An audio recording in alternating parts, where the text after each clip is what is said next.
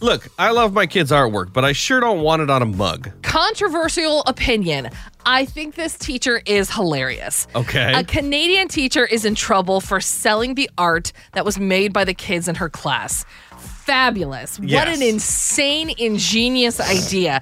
So she's an art teacher and has been taking drawings that the kids made in class and listing them for sale on several websites without the kids' knowledge. Now, it would be fine if they had run this by the kids Of first. course, yeah. And, it probably wouldn't have been an issue. I think it's funny. Yeah. But, the fact that she did it without telling them I and is know. profiting off of their artwork is somewhat illegal. Oh, of course. Parents are super mad because she took the art and she's been slapping it on mugs, t-shirts, cell phone cases.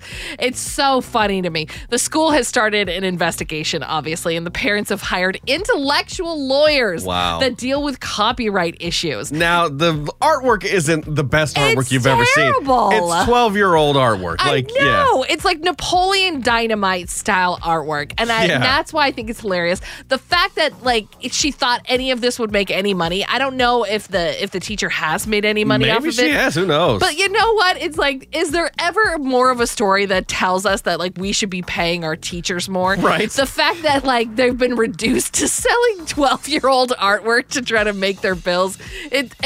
It's ingenious. Yeah, and I can see it. It kind of makes me want to put Lily's artwork, our daughter, on a mug because it's cute. Of course, for us. Yeah, for us, it would just be a cute little mug to have. But to have someone else's kid's crappy drawing on my mug, I don't know if that's a thing. Well, that's the thing. It's funny that she's trying to sell it. It's super weird if somebody buys it. Right? Okay? Yeah. On a related note, we're starting to sell T-shirts with Lily's rainbow on it. Yeah, exactly. The craziest thing to ever happen at a Wendy's drive-thru involves a hammer. Hold my beer coming up at 6:45. Here's some Rodney Atkins on The Wolf.